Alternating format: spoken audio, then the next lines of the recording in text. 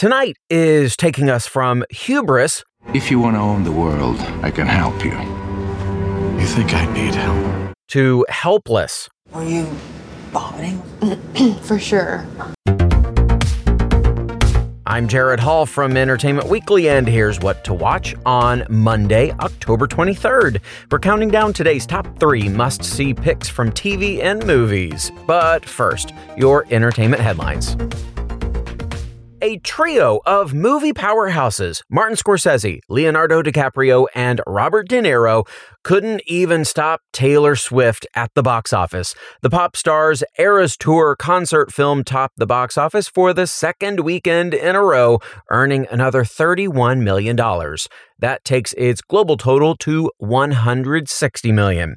Scorsese, DiCaprio, and De Niro's new drama Killers of the Flower Moon, also starring Lily Gladstone, debuted in second, earning an estimated $23 million. The likely Best Picture Oscar nominee is based on the book of the same name and centers on the murders of hundreds of Osage people in 1920s Oklahoma and the white people who swindled and killed them. In third place, The Exorcist Believer, which earned $5.6 million. Paw Patrol, the Mighty Movie, made another $4.5 million. In fourth, and rounding up the top 5, is the 30th anniversary re-release of The Nightmare Before Christmas, which made $4.1 million. Speaking of re-releases, Crossroads, starring Britney Spears, Zoe Saldana, and Taryn Manning, is back in theaters today and Wednesday in honor of tomorrow's release of Spears' memoir, The Woman in Me. In a new interview with EW, the movie's director Tamara Davis recalls how she and Spears had to fight for the movie's PG-13 sex scene with a love interest played by Anson Mount. Davis says that the scene was one of the reasons the pop princess wanted to star in the movie in the first place, explaining, quote, "She wanted to challenge that image that she's this forever virgin girl." The director adds, "A kid would not know what the heck is going on. That was a fight I'm happy we won." Davis also revisits the movie's memorable musical moments and updates us on a potential sequel and whether the movie will be on streaming anytime soon. You can read that full interview at EW.com. And Emily Blunt is apologizing for an insensitive comment she made in a recently resurfaced interview. The Devil Wears Prada star received a bevy of online criticism this week in response to calling an American waitress enormous in a rediscovered Jonathan Ross show clip from 2012.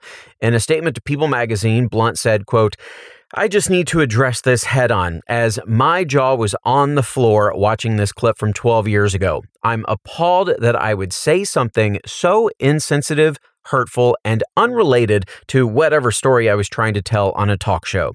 She continued, "I've always considered myself someone who wouldn't dream of upsetting anyone, so whatever possessed me to say anything like this in that moment is unrecognizable to me or anything I stand for. And yet it happened, and I said it, and I'm so sorry for any hurt I caused. I was absolutely old enough to know better." During that 2012 interview, Blunt recalled an experience in which she went out to eat at a local Chili's restaurant while shooting her film Looper. Host Jonathan Ross chimed in, "If you go to Chili's, you can see why so many of our American friends are enormous."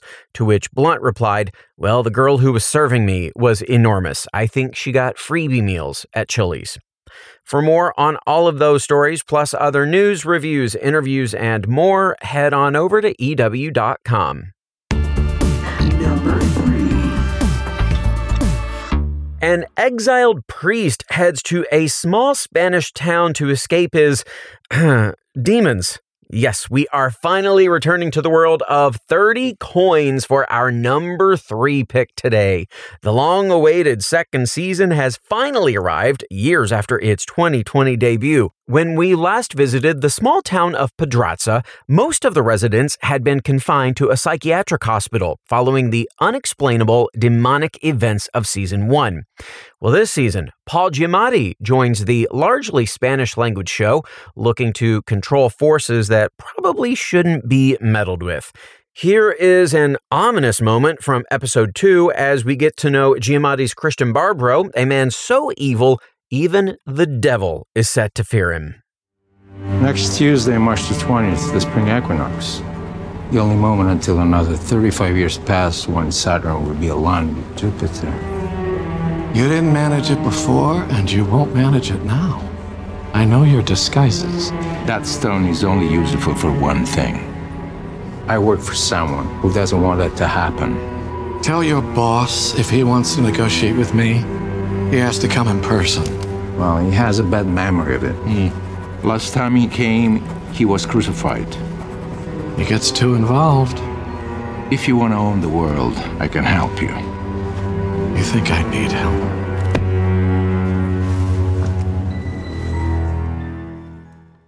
Well, from the look of things, the situation has not drastically improved in Pedraza or anywhere in 30 Coins. A new 8-episode season starts tonight at 10 on HBO and is streaming on Max. Trivia! It's trivia time. Paul Giamatti has done just about everything from comedies to period pieces, anything in between. That includes a couple turns in live-action comic book movies. Now, many will remember his appearance as Rhino in The Amazing Spider-Man 2, but that wasn't his first comic book movie. In which film did Giamatti play his first comic book character? Blade, Dick Tracy, or American Splendor? Stick around for the answer. Number 2. Our second seaworthy show today takes us to the Mediterranean for all the drama that normally sits below the surface. It's Below Deck Mediterranean, and this season's luxury yacht is on course to hit an emotional iceberg. Chief Steward Toomey's conflict with Natalia, who held the position temporarily, came to a head last episode in a fiery finish that did not resolve a whole lot. Stewards weren't the only ones working things out. The deckhands aren't too fond of their new crew member, Max. Their feelings about the lazy French deckhand came out in the episode's final moments. Unfortunately for Captain Sandy, those aren't the only problems on board in tonight's episode. Here's a preview. Good morning, Captain. How are you? I feel like Have a seat. Were you vomiting? for sure. And like my throat's so sore As that I back away. I think I need to see a doctor. Okay, there's no doctor open today. So if you feel like you need to go to the emergency room and get checked out, we'll do that. Yeah. Let me work on this. Okay. Okay, thank you. Knowing that Jess is sick, you never know what it is. I don't want her infecting the crew. I need to get her off the vessel to go see a doctor. Oh, I hate this. I hate this. I hate this. I'm going to the hospital. Are you? Mm-hmm. Okay. Was that your stomach? Mm-hmm. Jess, we're getting you a car service to take you to the hospital, so you might want to get ready. Copy that. I'm ready now. Thank you. Let me know. I will. Does this get any easier? Like now I have a crew member that's sick and down. So Toomey and Natalia can't get along, and it looks like they're going to be down a crew member as Jess heads to the ER. It is going to be an interesting night when Below Deck Mediterranean airs at 9 on Bravo and streams tomorrow on Peacock. All right, folks, don't go anywhere. Our number one pick is coming up. What to watch? We'll be right back.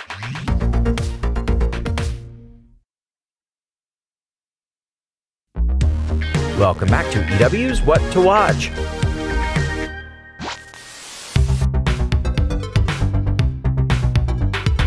Today in entertainment history, on October 23rd, 1998, the film Pleasantville opened in theaters. The suburban dramedy starring Tobey Maguire, Joan Allen, Jeff Daniels, and William H. Macy held an interesting distinction at the time of its release.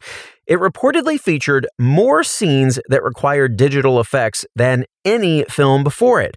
That's because it begins in black and white and slowly introduces color to select characters and parts of the town as the movie rolls along.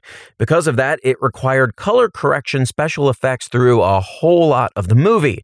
However, that special distinction didn't last long. It was surpassed by a return to Tatooine just a year later when George Lucas released Star Wars Episode I: The Phantom Menace. Number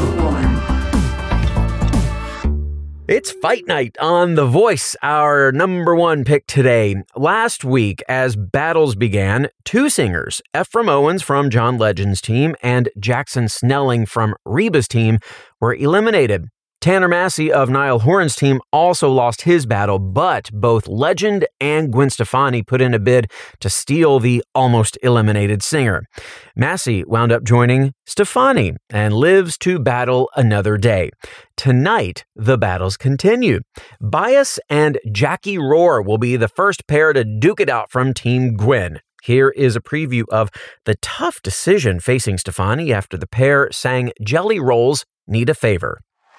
Tough decision. All right, Gwen, you've got the final decision. Before we find out the winner, give us your thoughts on the battle. Bias, your unbelievable character of just who you are is so strong. It's really hard, like John said, to just keep my eyes off of you. I'm so curious about you. You're just so weird and like cool. And I really didn't think during lines that you had the vocal that you have. And even from rehearsals, you took it to another level. And Jackie, you're everything. You're beautiful, right? You have so much confidence. Your voice can do everything.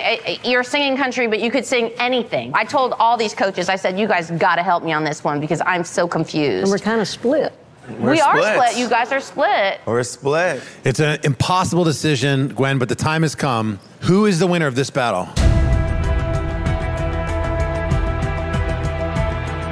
I'm going to go with my heart right here. And I'm going to say the winner of this battle, Carson. Oh, and we are going to cut it off right there, leave you hanging a little bit. But to find out who wins this and the rest of tonight's battles, you'll have to watch The Voice at 8 on NBC or streaming tomorrow on Peacock. Trivia.